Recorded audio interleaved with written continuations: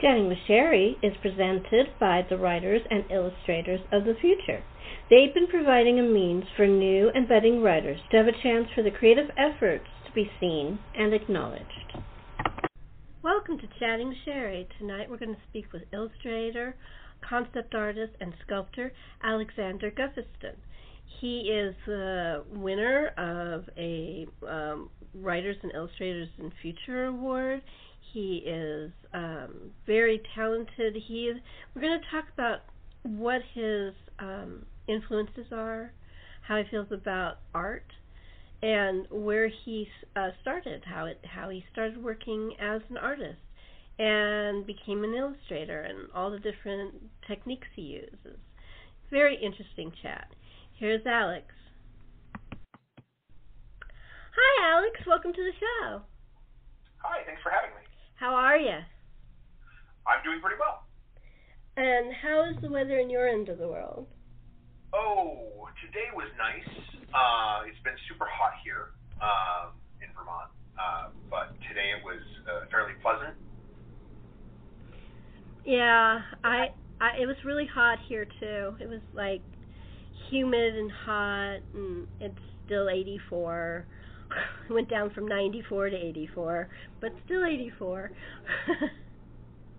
Yeah, it's a bit warm for me. I'm one of those people who prefer like a mid-70s with a cool breeze. Yeah, I wish we used to have that during the spring and fall, but no, not much. It either gets cold or it's hot. Since the climate change, our weather's really messed up. So, my first question's a little strange. What books did you read when you were a kid? Oh God, all the books. Oh, I love that. I love hearing that. Go. All the Star Wars novels, all of them. There was like 80-something books. Dragonlance, religiously. I literally owned every single Dragonlance book. I read the Chronicles trilogy like a billion times. The Hobbit, Lord of the Rings, Dune. Those were probably my mainstays, and there was enough content coming out between Star Wars and Dragonlance to keep me pretty busy. And then I would read the technical manuals and support material and role-playing books and stuff like that.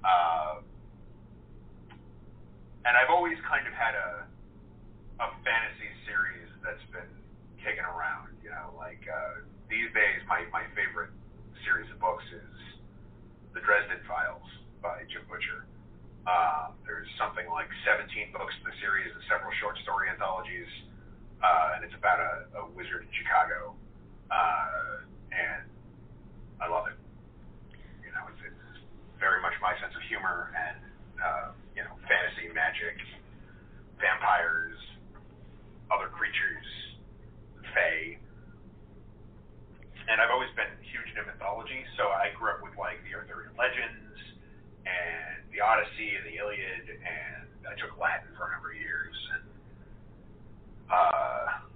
so yeah, that's kind of any mythology books that I could get my hands on, and like anything about dinosaurs. That was pretty much my wheelhouse growing up. Did you like Edith Hamilton books? I didn't have any exposure to that. All of the books that I had until I was old enough to have a job were books that I got from the book sales where the library would be selling off, the old paperbacks or whatever. And then for birthdays and holidays and stuff like that, my parents would let me go pick a book out of Barnes and Noble or one of the other Walton books, which doesn't exist anymore. Yeah, I miss that, and Bookstar. And it would pretty much always be out of one of those two areas. It was always either coming out of like Star Wars or Dragonlance. Like those were my big ones because there was always like 4 new books that had come out in the last few months, so I would kind of hyper focus on those areas and be like, oh, I gotta get the new book. I gotta figure out what's going on. And I've always found it hard to start a new series, and it's different today. You know, there's so many great fantasy series out there, great sci-fi series, and it's now with the addition of audiobooks and the production that's gone into audiobooks, where it's almost like a play now. There's music and background sound effects and stuff like that. It's much easier for, like, if somebody recommends something, I could just go buy the audiobook for $14 and throw it on while I'm painting. I don't have to like commit to a chunk of time where I have to sit with just the book.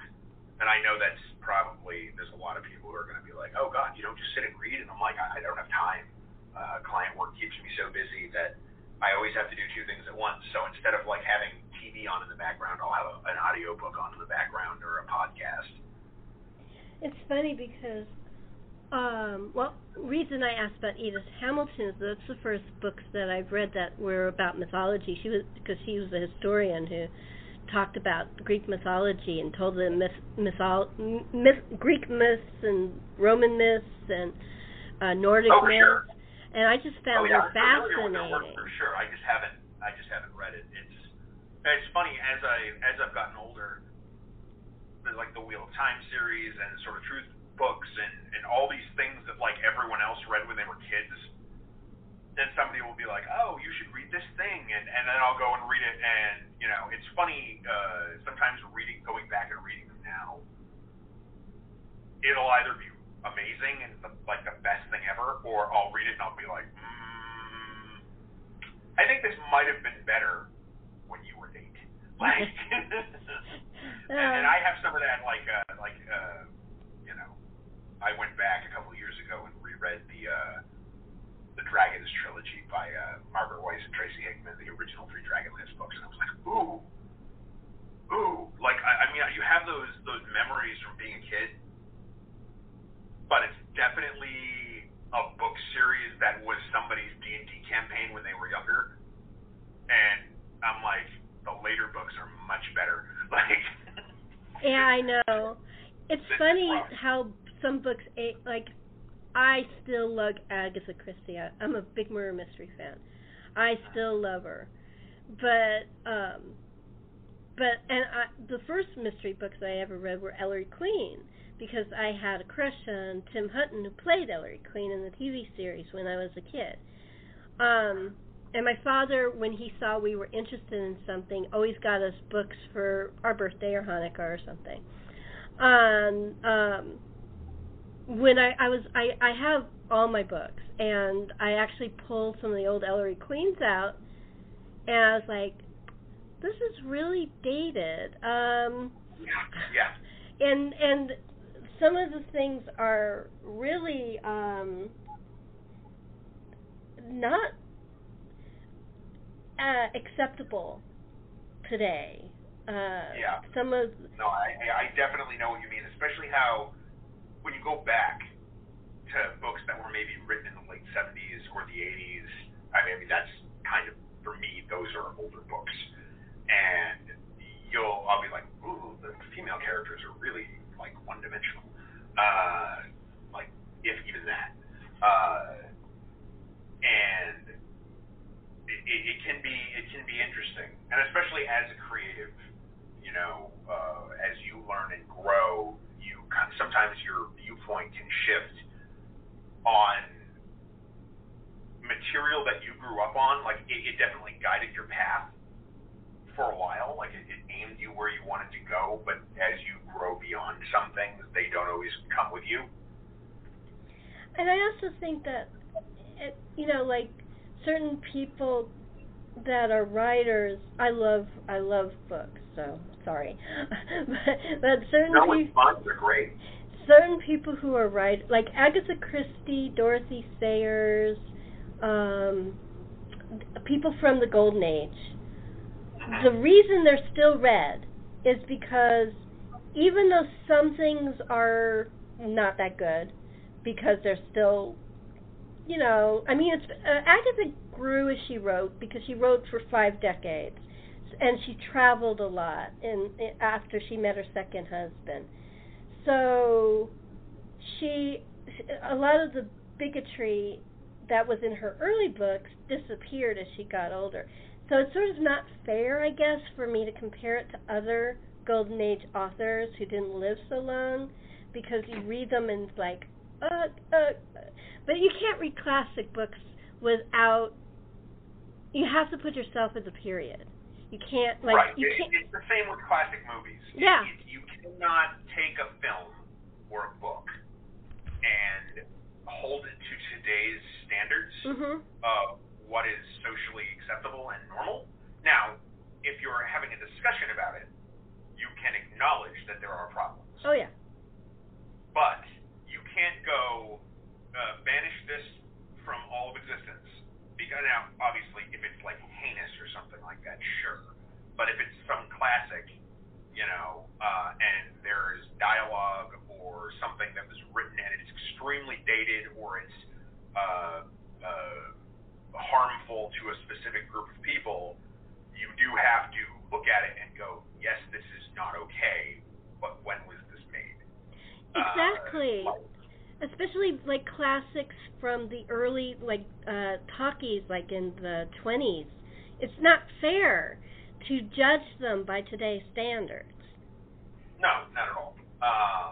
And as long as you're, like, if it's being examined for the purpose of teaching, especially teaching younger people,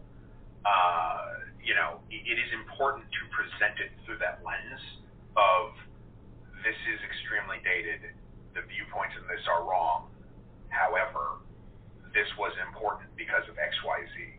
Like maybe it was a turning point for its particular medium. I think that's why I really like what TCM does, Turner Classic Movies, because what they're doing, they do stuff like, they always introduce, and they always say what the problem is. They've always done that. But now they actually have a section that they call Reframe. And what they do is, like, they take a movie like Gone with the Wind, and they explain that, the book by Margaret Mitchell, who is a Southern woman who grew up in that period in the 20s and 30s, where this all was, the way it was, the way the world was, and she was a reporter as well as a writer, and they explained, yes, a lot of stuff is wrong, but you have to look, even though Hattie McDaniel plays a maid, she's brilliant, and she won the first Academy Award ever won by a black woman, and it's just, there's so much good in it.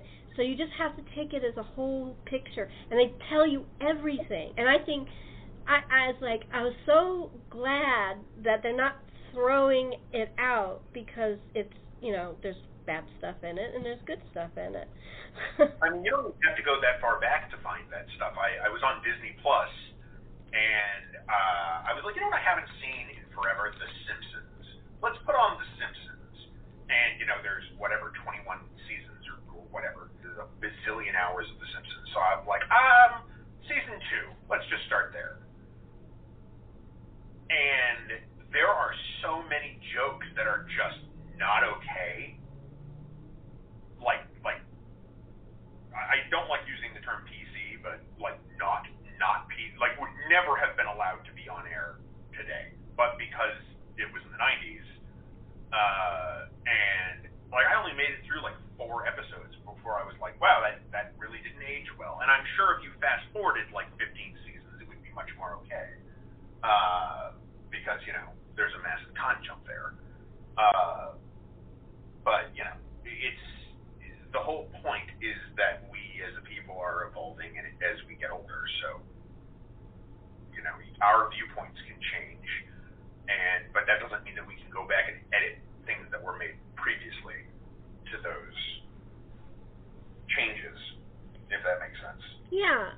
and it's just like if you read Jane Austen, or if you read Louisa May Alcott, or if you read even some more modern people, you have to read it in the period that it was written, no matter what period it is. And it's the same with watching it. I'm sorry, go ahead. No, it's funny, too, because, like, some people will fail to do that, but then if you go back and you read, like, Homer, right? Mm-hmm. If you go back far enough, people don't have any problem doing that. But if you're in, like, the 40s, and people will be like, well, that viewpoint is flawed. And I'm like, of course it is. Many things were flawed in the 40s. I mean, you know? I love the Thin Man movies. They were hilarious, and the mysteries were really fun, and it was just, and you're seeing all these actors who became really famous, who were really young, who were in those movies, but there were parts in it that were just really stupid or not acceptable. But you, like I say, you don't throw a great series away just because of small parts. You know, right. Like it's not fair. A good example of that is Seinfeld. You know, that was a hugely popular series. If you go back and watch that now, it's boring. Well, I was never a Seinfeld fan. I was more Friends type person. But it is unwatchable, in my opinion. Yeah, I'm not a fan of Seinfeld. I'm sorry, Seinfeld fans. I know they're diehard Seinfeld fans. Oh, yeah, no, I do too. I'm probably going to get, like, nasty grams because of this. But, like, when you go back and watch it now, it's like they made a show about 3 to 4 terrible human beings and how badly they treat everyone.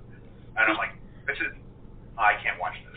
If I want to go for something of that period, I love Friends. I enjoyed that. I got a little bored with the Rachel Ross thing, but when they had Monica and Chandler, I turned in for that. That was cool. Yeah, I always wanted them to do something with the fact that Ross was a paleontologist, like, because he drops that like twice over the course of the whole show, but he never does anything with it. Like, he's not doing anything as a paleontologist. No, I mean, he actually ruined a dinosaur. Don't remember that episode? He destroyed it. Yeah, no, I remember that. But, you know, you'd think it would feature more heavily. I guess that's the dinosaur lover in me. I'm like, paleontologist, but we're not talking about dinosaurs. What's wrong with the scene? I know. See, of all the, okay, let's talk about personal life shows that started to happen, that was well written. I enjoyed that show. But all of the stuff that followed suit, that did the same thing, that talked about our personal life. See, when they talked about their personal lives, it was their full personal lives on Friends. They didn't just talk about their sex life. They talked about their jobs and getting along with their sister, or having a problem at this thing or that thing. It wasn't just about sex. But after that, all the people that did rip-offs are made sitcoms later. It was only about sex lives, and I found that really boring. If it's a part of the whole dynamic, like Friends was, that was good. But it's just, it is so one-dimensional, you know. The big one that I grew up with was actually Fresh Prince. Like, that was I watched every episode of that. I loved that show. I liked Fresh Prince, but I grew up. When I was growing up, my first show was That Girl, because I wanted to be an actress. And my second show was the Mary Tyler Moore Show, because I wanted her studio apartment. And I wanted a best friend like Rhoda. I loved Rhoda. She was I loved Mary, but I loved Rhoda. She was my favorite character. That is always the conundrum with any TV shows, is the main characters end up living in these places that you're like, how? Oh, That Girl. She never had a job for more than a couple of days. She would, like, leave her waitress job for an audition, which she wouldn't get. I mean, and she got the newest clothes, the greatest apartment, all this great furniture, beautiful. I mean, her parents had to be paying for it because she never made enough money. I didn't realize it when I first started watching That Girl. I was about 8, so finance was not in my head. Just, oh my Oh, no, God, no. isn't that dress pretty? Or, oh, she got a new bed. It's really cool. I wasn't thinking in the terms of how much it cost and what kind of a job she had. But when it came out on DVD, about, I don't know, I think it was about 10, 15 years ago, the series started coming out on DVD. And that was before you could download and see it on streaming. And I first started watching it as an adult. I'm like, how the hell does she have that beautiful apartment? She never has a job for more than a day or two. There's so many TV shows where I think that now, like now that I've had to go out in the real world and rent for, the better part of 10 to 12 years, I'm like, how do they, it's always like some brick loft with like like an old mechanical elevator with a raised door. And I'm like, that would be like a $7,000 a month apartment in any major city in the U.S. And this person is like, it's my first time in the city, and I got an apartment on, $500 that I had in my pocket. And I'm like, what magical land do you live in? Well, it's just like, I think for that girl, her rent, and it was New York City, I mean, the middle of New York City, in Manhattan, and they said it was like $120. And I was like, what yeah. What year does this take place in? It's in the 60s. I don't remember the Okay. year. But that's cheap even for the 60s. Yeah, that's what I'm saying. I mean, $92, yeah, you could get a 90 to 125. You didn't get away with that in L.A. They probably had apartments at that rate in L.A. because I've heard that. But in New York, where you have to like wait for someone to die to get an apartment, there's no way it costs that.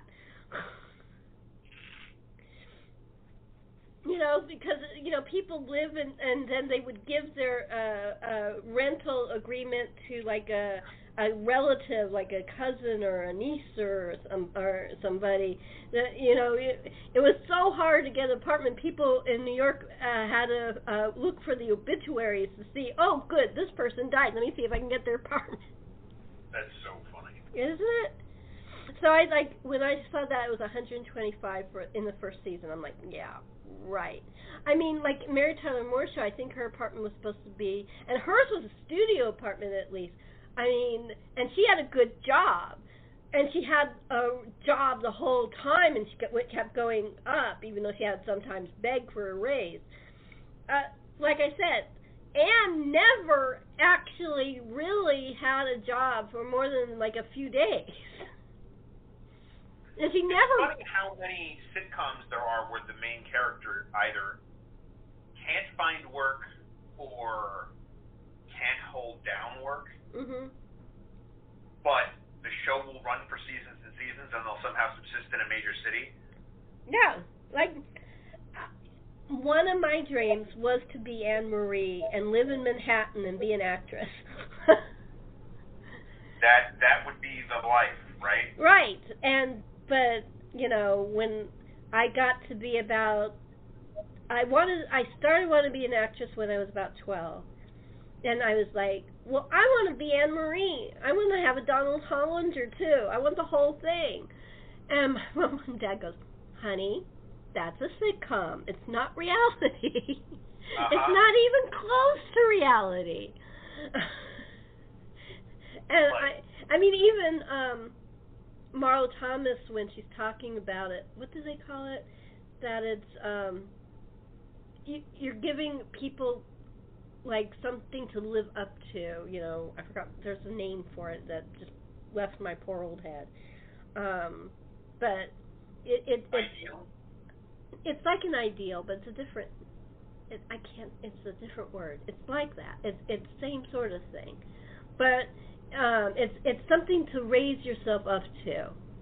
That's what the word means. And I can see the word in my head, but I can't really get it. It's weird that when you get older, this happens. I mean, I forget words all the time. But it's just, anyway, not adversary. That's being That's being against something. It's something like that. Aspirational. Aspirational. Thank you. Oh, that's the word that I've been. That's the word that I've been struggling for. I can see it. But it won't come to my tongue. But that's what she said, that you know, it was aspirational. I mean, actually, really, all those clothes were actually Marlo Thomas's, because she was doing a show in London, Barefoot in the Park, and it was the period of when London was the center of fashion, and all the cool mod clothes was coming out of there, and she just brought all those clothes home with her to LA, and she was wearing them for the first season of That Girl. Was all her own clothes. I mean, she gave credit to the shops that she bought it in London, but yeah, the designer would change them up a little bit, you know, to make it look like more like Marlo. But it was just that's the fashion statement she was making. She wanted her to be a modern young woman and wanting to have a career and not get married right away. It was, in a way, really ahead of its time. I mean, like I said, no one can live like that with no job. But it was a really good show, because it was showing a woman who was living her life, who was going for what she wanted in a career, and she wasn't in a hurry to get married. That was ahead of its time. I think the one that I loved, and I didn't watch it when it was on, but there was one summer where, I don't even remember what job it was, but I had a job, and the place went out of business, and for whatever reason, it was late enough in the summer where going and getting a new job was just not worth it. So I had like 3 weeks where I was just at home and my mom was around, and on one of the channels they started playing Moonlighting. And Mom and I watched like every episode of Moonlighting in like a week and a half. That doesn't surprise me. It's a fun show. Whenever I tell this story, people are like, "Really?" And I was like, one of my favorite movies of all time is The Fifth Element, with Bruce Willis, and it's the exact same humor level as Moonlighting. It is that Bruce Willis that you get in The Fifth Element, and him and Sybil Shepherd are amazing in that. The comedic timing the two of them have together are really good, and obviously it's not science fiction, but it's extremely well written, and humor wise, you know, I wish we had gotten more of that Bruce Willis over the years, but you know, kind of once he did Die Hard. Yeah, he became action guy, and he wasn't. See, I like the glib Bruce Willis. That's the Bruce Willis I like. I love Moonlighting, and I did see it in its first run. But it was because they were like, it was sort of like an old Cary Grant and Rosalind Russell movie called The Front Page, where they're like talking at each other so fast, and they're talking over each other, and it was that really cool dynamic, and it was that level of real. I mean, you have to be talented to do that, and the writers have to be talented to write it. It's a very difficult thing to do, and the director has to be talented to direct it, because that is a complete, everybody get together and do it together, that dynamic of the comedy and how fast paced it was and everything. That's why I enjoy that show. And But there's also a level of joy, especially from Willis, that like in that you see it in almost early stuff. Like I would say you see it up through the movies like The Whole Nine Yards. You know, you see it in Die Hard, the earlier Die Hard films. You see it in The Fifth Element. There's like a joy in his role that later on, and I know he's had health issues in the last few years, but even if you go back like 10, 12 years, he just didn't seem to have after a certain point, for whatever reason, you know, life grinds you down or whatever. But there's almost an element of those old, like, musicals is the wrong word, but that is what I'm kind of aiming at, where, somebody walks on camera and there's almost a little dance in their step. Mm-hmm. And I think that's what I enjoyed about the show, other than just the straight humor, which was very, very good. But it's always been one of those weird things that it just, when it was first suggested that we watch it, I was like, I don't want to watch that.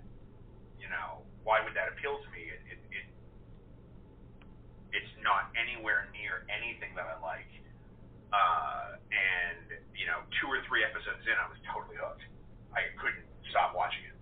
And I was like, it's so pleasant to be around these 2 characters. I want to see what happens next.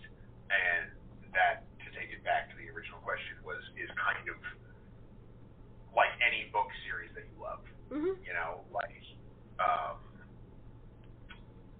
It's totally.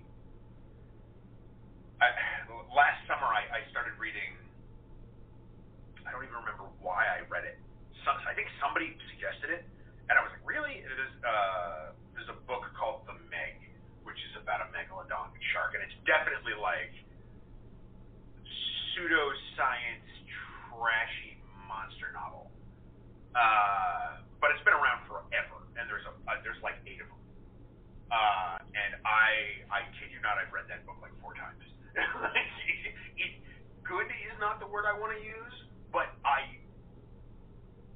it fills some kind of a need in me because it's all talking about all kinds of prehistoric creatures, which I love, but it's happening in modern day, and like it's also got that like horror element of like people being gobbled up by giant sea monsters, and it's just enjoyable. And there are things in it that are just like wrong, like paleontologically incorrect, and I'm like, I don't care. This is very enjoyable. And like that's kind of like between that and the Dresden Files, those are the ones that I've been reading recently. I kind of been doing, and I think it's because of the pandemic. I basically read every Agatha Christie book again because of the pandemic, just to cheer myself up. But I actually have been stretching myself out for movies and books that I hadn't read before. One of the things I did was, I love Golden Age British mysteries, but there's authors that I've never heard of and that I've never read. And I actually I was watching a TV show that was streaming on Tubi that was done in the 80s called Inspector Allen, and I really liked it. I had never heard of it before, and I found out, this is an author of because I always, if I like something, I have to research it right after. Anyway, I looked her up, and apparently she was considered one of the 4 queens of crime of the Golden Age. She started a little later than the others. She started in the 30s and went into the 80s. She was younger than some of the other 3. And I was like, oh, wow, okay. So I started, her name is Najia Marsh, and N-G-O Marsh. And her books are really good. I love it. So now I got onto this podcast that talked about the Golden Age called She Done It. And now I'm getting all these books I'd never heard of. And so I'm like, piling on a list of all these books I'd never heard of that I want to read. And that show led me to another podcast called The Lonely Palette. And I've told you before, I always love fine arts. And it's all, what she does, she's giving the paintings back to the people, one painting at a time. It's a great podcast. And it's really good. And you're an illustrator, so you probably will, and an artist, so you probably will enjoy it. The Lonely Palette, and then I'm always interested in how art and interested in new media, like as compared to traditional school. And it's so, like, I just found a YouTube channel, and sorry, but I can't even remember what it's called. I'm terrible with names.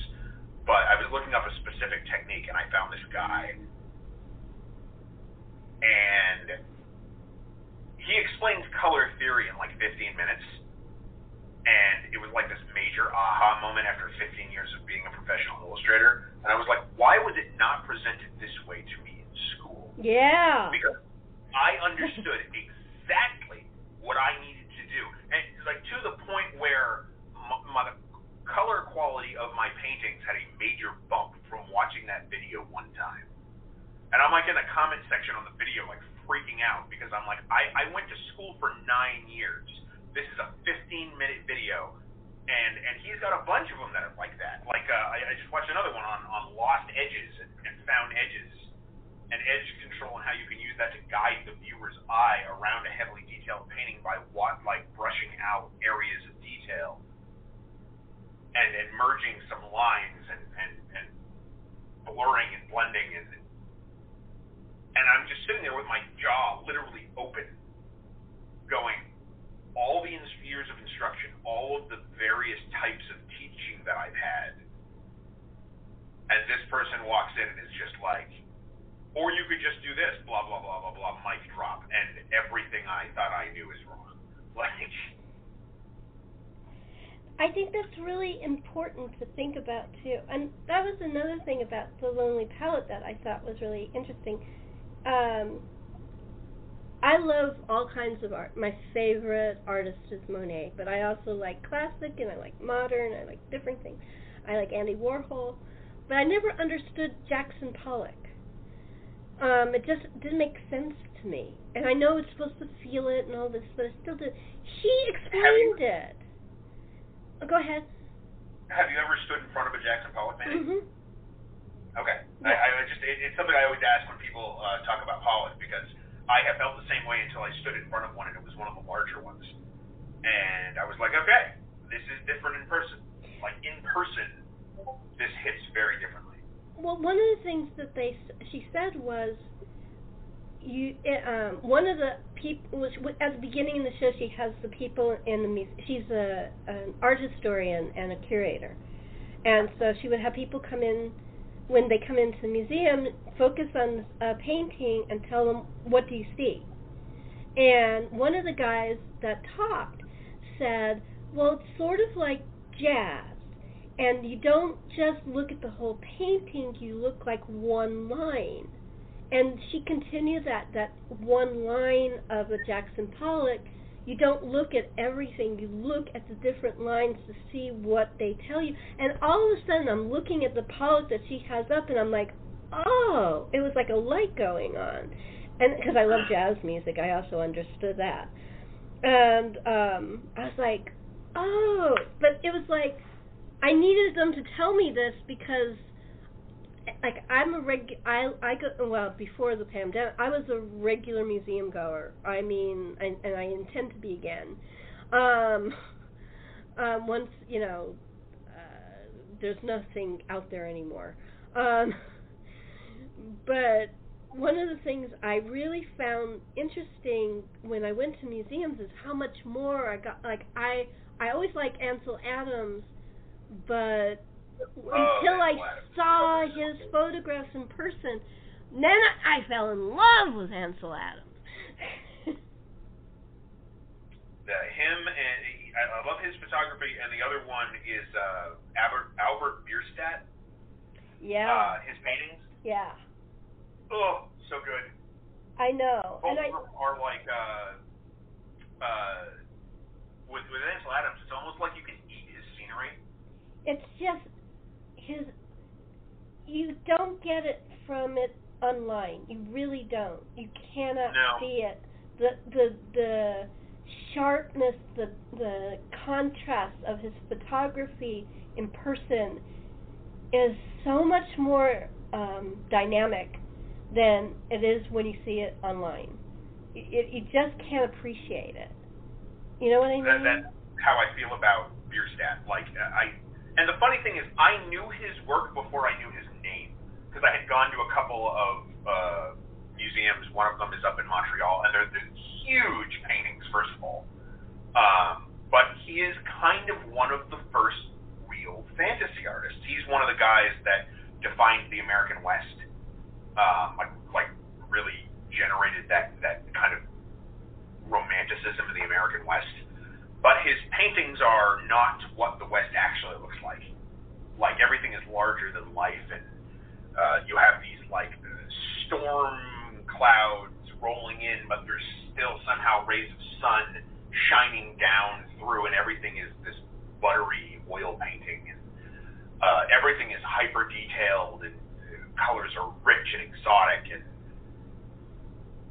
looking at that, and I'm like, I mean, there's no difference between what he was doing and modern fantasy card game stuff, other than that his stuff is gigantic and in oil painting. Yeah. And the first few times I ever saw his work, I didn't know who he was. I read his name on a plaque. It didn't mean anything to me. But you're just standing in front of like a 10 or 15 foot painting, and you're like, wow. See, one of my dreams someday is to go to see the Van Gogh Art Museum, to see his work, because I love his work, but I've only seen one or two in different museums in LA, maybe two here in San Diego. I saw some when I was in England. They have some in the art museum there too. Not many. I mean, most of it's in I forgot the name of the city where he was from. Boy, do you know what city Van Gogh's from? I don't off the top of my head. Anyway, that's what his art museum is. And I'm terrible with art history. Oh, it's just, but the thing is, it's just, I love I have to be honest, I don't love everything Van Gogh did. I don't love everything any artist does. It's impossible, because they're in good moods and bad moods, just like everybody else. Oh yeah, sure. It's just like, I feel that way about Andy Warhol and Picasso. Like, they have some good stuff, and they have some atrocious stuff. Oh yeah, I mean, there's some Warhols I love, and there's some that I just don't understand or like. And Picasso, I think I like certain periods, and other periods I can't stand. And that's a long time, his periods. It's funny, because friends of mine who have gone to museums and stuff with me, there are certain types of art that I love, and I'm a fantasy illustrator, so I love detail. I really don't go in for like truly abstract stuff. Like if I'm in a museum and I find a gray canvas with a black dot on it and it's selling for like I don't understand that. I'm trying to be open, and I don't get it. But I went to this private gallery in D.C., probably 8-10 years ago now. And we were there because they had a collection of Degas' The Dancers series. Mm-hmm. I love Degas. Oh. Gorgeous paintings. And we went upstairs. But the thing that really struck me, and I mean, probably because I was in school at the time, and I had written a paper on the artist Mark Rothko for an art history class, because I had to pick somebody. And even though his stuff is more abstract, it's colored squares, rectangles, there was something about the what he made that was still art. Like, it wasn't just a gimmick to be sold at a gallery for $1 bazillion. And after we had seen The Dancers, there was some really wonderful watercolor work kind of across from them, and then there was this little room that was off to the side, and in that room there were 3 Rothko paintings, one of which was one of the paintings that I had actually featured heavily in the paper that I wrote. And they weren't advertised, I didn't know they were there, but it was such a little moment, because I walked in and it was something about, they were very large, the colors were extremely vibrant, and in that very tiny space, the way the space was lit,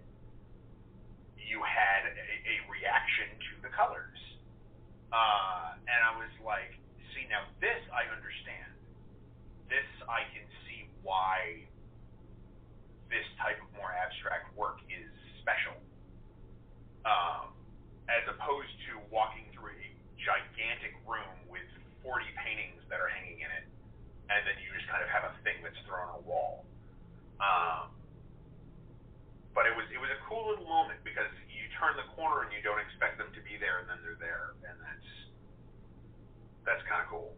That's sort of like the way Ansel Adams was in this gallery I went to, the museum I went into. In the section, you turned a corner and there he was. There was his photography. It's the whole wall.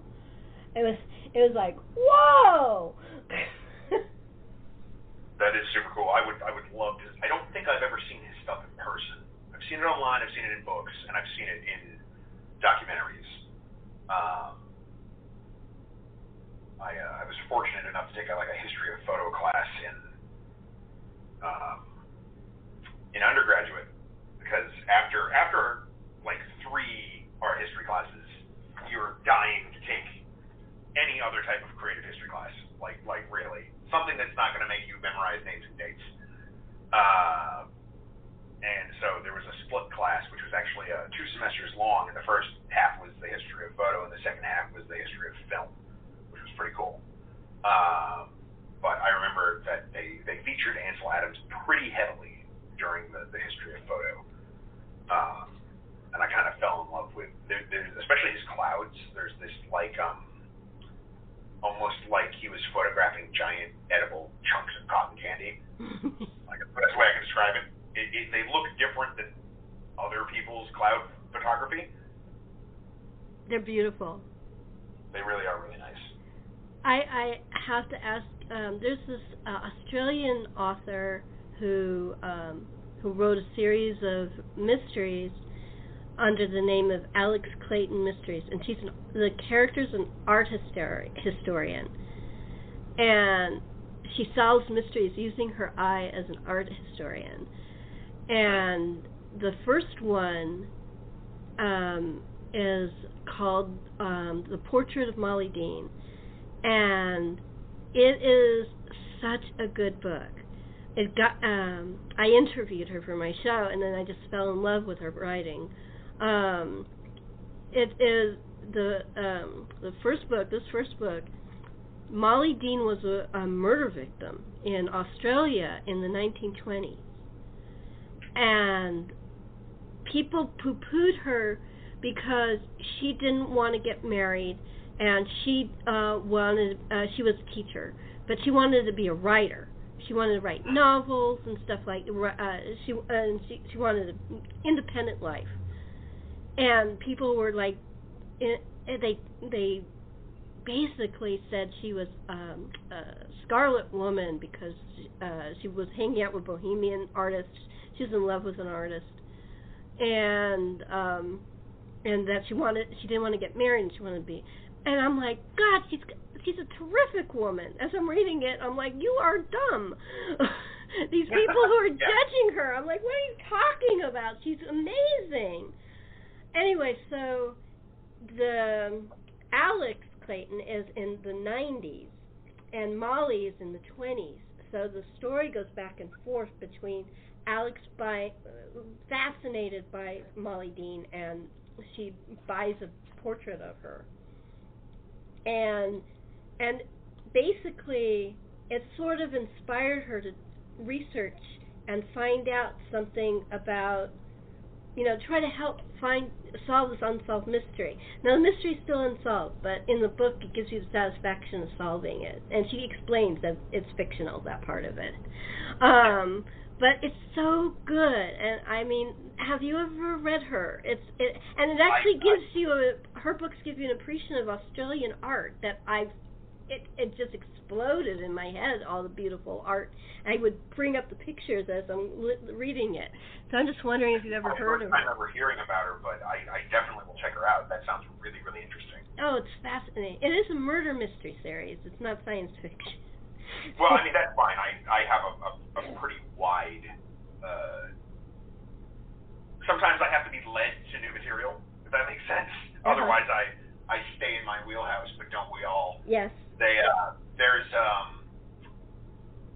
was a character that was introduced in the old Star Wars novels, and he was a bad guy, and his name is Grand Admiral Thrawn, and he was originally written by the author Timothy Zahn, who's a great science fiction author, and it's one of those bad guys that's like Darth Vader level awesome. Like, very deep, super oniony, very layered.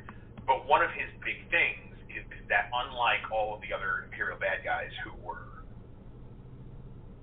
you know, murdering badasses, basically, he was very physically capable, but he was also incredibly smart. And he would analyze the art of his adversaries and learn how to defeat them through that. And it was this really major point of his character in the books. And they just kind of brought him back into some of the animated content. He's going to be brought into the live action content in the next year or so. And I was so tickled because they actually brought that aspect of his character with him into this new iteration of him where he's analyzing the art of the good guys and kind of learning how to get the better of them through analyzing the art. It was really, really interesting that they kept that part in. And I loved that because it was such a unique thing. Like, he could tell how people were going to act based on the art of the culture they came from. And it was just something you don't see in science fiction. You know, you don't see a character who's both a force physically, but also so mentally powerful and culturally wise that he really becomes terrifying because it's like, how do you beat something like that? And I found it a very, very interesting character study. But to have a bad guy who could use art to thwart the good guys was pretty cool. It's a different concept, I have to say. It's very different, especially for that genre. You know, because Star Wars is that like pulpy, you know, science fantasy, and not many of the characters are deep on that level, and he really was. And I just really, I remember when they brought him into Rebels, which is one of the animated shows, nerding out so hard because they have a whole episode where he goes into that really pretty heavily, you know, talking about art and explains based on the brushstrokes and the iconography and all this stuff, like exactly what they're going to do. And then the good guys do exactly what he says they're going to do. And I was like, that's pretty cool.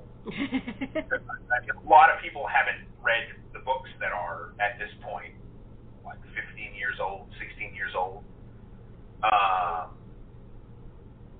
But I remember finding it. I found it's a trilogy of books, and it was really funny because I was pretty young when I found the third one in a used book sale, and it was one of the first books that I ever purchased on my own. Actually, so it would be much older than that. It would be much older than. But I remember like whether my local library was having like a we're getting rid of books that have been signed out one too many times type sale. And I would go every year. And the third book was called The Last Command, and I bought it with my own money. I was very proud. And I read it. But I missed the part on the front cover that said it was the exciting third book conclusion to the award-winning whatever. And so I read it, and nothing made any sense because I hadn't read the first two books. And I was so confused. But I was also so enamored with the characters. And it's like a full year before I really like sussed out that there were two more books and like got my hands on them, and I was like, oh, everything makes so much more sense now. Like, you know, I would think that only a kid could make. But like that was one of those innocent like mess ups that you make when you go and you discover a book and you read it and you fall in love with it, but you're just like, I'm missing something here because like they're referencing things that are just not in this book. And I will always remember that being the first book that I was allowed to purchase on my own with my own money and just being totally unaware that it was part of a trilogy for a good long time. I used to love get books like that. I mean, that was part of the fun is when you were a kid. The two places we would, there would be a school sale of books. No, there's three places. School sale of books, the library sale of books, and then and going to the library. Oh, and we also had what they called a mobile library, and it used to come around the neighborhood, and you would check out books from that. But that's cool. disappeared. We don't have it in California anymore. But it was fun. Cool. That. Yeah, I wouldn't mind if that came back. We had the Scholastic book fairs for sure, and then we had the kind of buy old books. I remember my parents would always get upset because, I mean, obviously they're teachers, they were super pro book, but I had this thing where I would always buy the old atlases because they were like $1, you know, like nobody was buying them, and I ended up with way too many, and I wasn't doing anything with them. It's just something romantic about old maps, and I would always come home from the library sales with these ancient. And not ancient in a cool way, just like obsolete ancient. Books of maps of the world. And they would just go onto the stack of other things of the exact same type that I would never do anything with. And it, like, when I finally moved out of my parents' house after high school, they would end up having to find a place to donate, like, 1 billion copies of National Geographic and 1,000 or so atlases that people were just like, hey, what are you going to do with that? And I'm like, I don't know, wallpaper my house maybe because there's enough. Well, National Geographic, I kind of understand the atlases. That's interesting. It was something about the aesthetic because they were all old enough to be yellowed. So it was that, like, when you find a truly old book, you know, the tome, the romantic notion of the tome, they were cheap. Sometimes I didn't even have to pay for them. Sometimes the library would just give them to me because it's like, nobody else is going to buy these. And I've always loved, like, you know, when you read Lord of the Rings and in the front of the book there's that map of, like, all of Middle Earth. I always loved that stuff. Interestingly enough, I've never done that as an illustrator. There are illustrators who specialize in fantasy maps, and I think I've done one in all of my years doing this. But that was definitely I was the type of I was like collector when I was a kid, so I would hoard books and maps and 80s toys like original Star Wars action figures, Transformers. I kind of grew out of that in my 20s, although I still have a bunch of the old Transformers stuff. I'm going to change the tone of not the tone, but the direction of the conversation. Fair enough. I wanted to ask you about the Illustrators of the Future contest. How did you get involved in that? How did I get involved in that? I don't remember who told me about it, but somebody told me about it. Somebody was like, you should enter this. It was, previous to that, it was kind of a low point in my career. I wasn't really certain of what I was doing. I was doing a lot of, like, really low-end, like, tabletop RPG work. It wasn't paying well. And I was having a hard time getting into that mid-level job circuit. And I was like, what the heck? I know my work is pretty good. I'll apply. So I applied and then kind of totally forgot about it. And I went kind of on my way, and a little bit of time passed. Not too much time, because it's quarterly. And one morning, I'm in Seattle at the time, and I'm on a treadmill in the gym adjacent to my apartment. And my phone rings, and it's one of the lovely people from there, and I don't remember exactly who called. I kind of want to say it was Joni, but she just started raving about how much she loved my work, and it kind of knocked me for a loop, because at that point I was largely no one in the industry, and I wasn't used to that reaction. And I don't mean that in a self-deprecating way. It's the truth.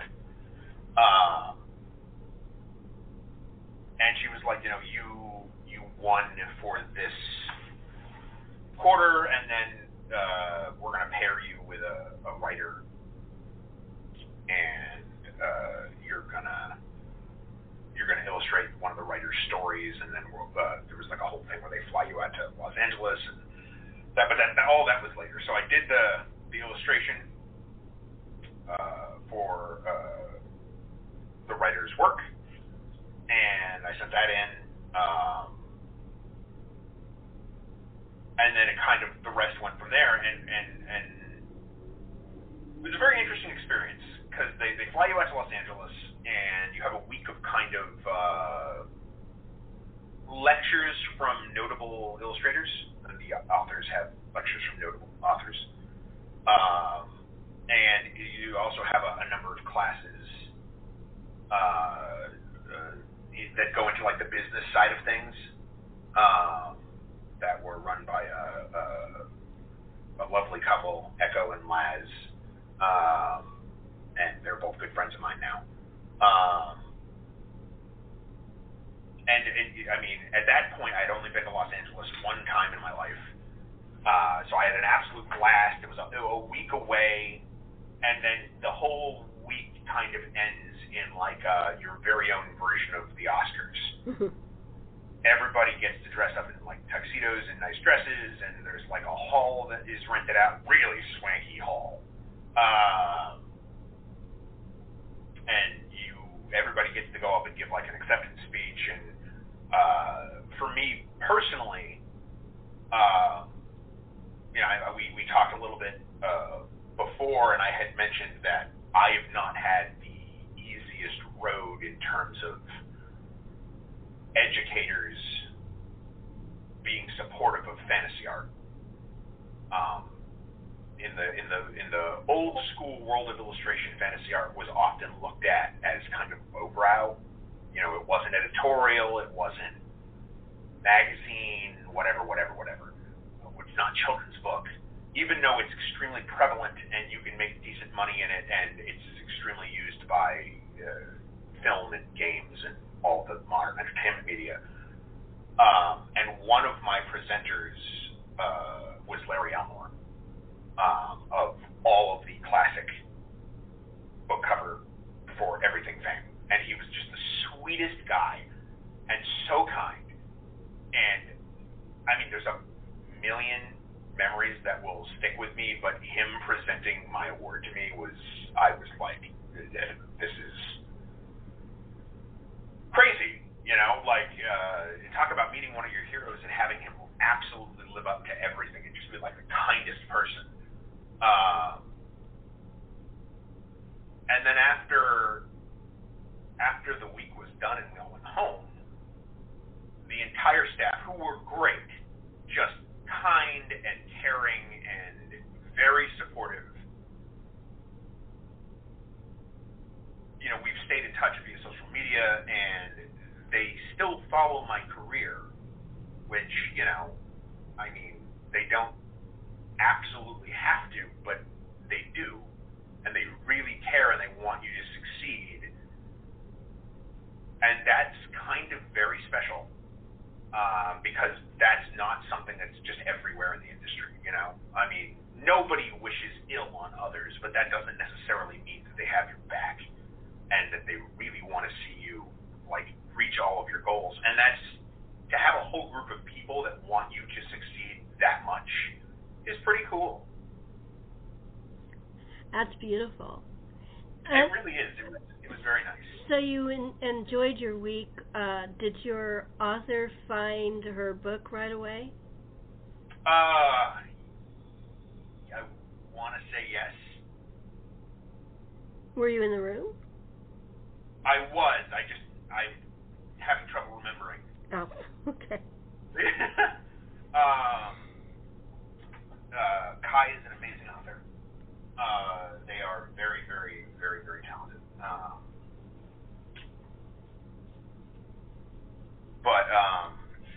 Yeah, it was very cool, and it was cool getting to anytime you get to go hang out with other illustrators or other authors, it's pretty special. It's one of the things I love about going to conventions and doing shows and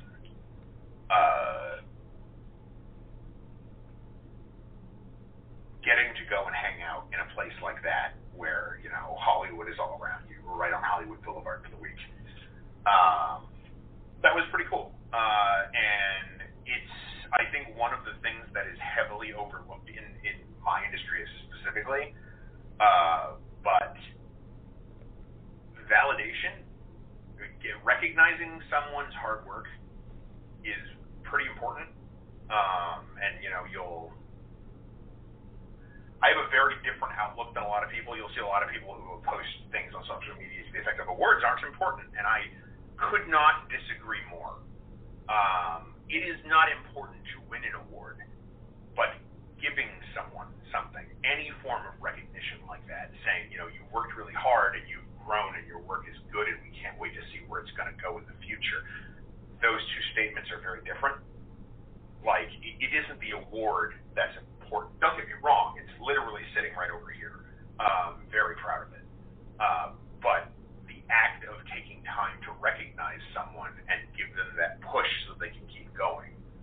Because any creative, actors, actresses, writers, illustrators, animators, anything, it's not an easy road.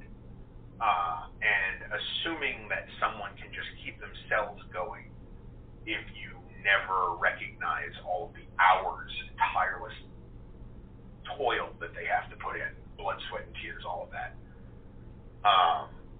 I think it's not the easiest road, and that's really what the Writers and Illustrators of the Future did for me. It's the first major, I think, previous to that, the highest thing that I'd ever had as in terms of recognition was I won a local fair art contest, which, although fine when you're 15, is not the same. And so that was really the thing for me, is a group of people taking the time to be like, especially, again, not to keep underlining that, but having had people tell me you were never going to make it, you were never going to be good enough. Like, that's what I was told in school. Because I will admit, now looking back, I didn't have any natural art talent. I am a naturally gifted storyteller, but I didn't even touch paint until I was like 20. I had a sketchbook wherever I went. I would draw constantly. I was always drawing. I was always making things. I was always telling stories, but I was not a painter. I had to learn all of that from scratch. So I started behind a lot of people. But through, 15, 16 years of just grinding 8 to 10 to 12 hours a day, every day, you get to a point where, okay, now you understand things enough and you're decent. And so it was pretty special to have people be like, you're pretty good. We really like your work, and we can't wait to see what you do with it. And then after that, things started to fall into place a little bit more. I started to get larger clients. About, I don't know, a year and a half, 2 years later, I got a classmate of mine reached out, working for Mountain Dew, and I got to do all of the illustrations for a major branding campaign for all of their characters associated with their mainline flavors. And that was amazing. That's a major client. It's a huge win. And I don't think I would have gotten that if not for the Writers and Illustrators of the Future, because the visibility bump that I gained from that was huge. I think that's great. We're coming to the end. I just want to know, do you have a website? I do. It's illustratedpixels.com. And go ahead. You can also find Illustrated Pixels on Instagram, Twitter, or just Alexander Gustafson on Facebook. But yeah, illustratedpixels.com is my website, and there are links there to all the social media stuff and things. Actually, you answered my second question. You gave what your social media was. Yeah, I try to keep all the branding similar. There's also a link on there to my Patreon. It's a wee baby Patreon, and I neglect it heavily. But if you want insight into how I make things or personal pieces, then people can join that. Great. I want to thank you for taking time out of your day to come and chat with me. Thank you so much for having me. This has been a lot of fun. Thank you. And thank you for chatting with Sherri.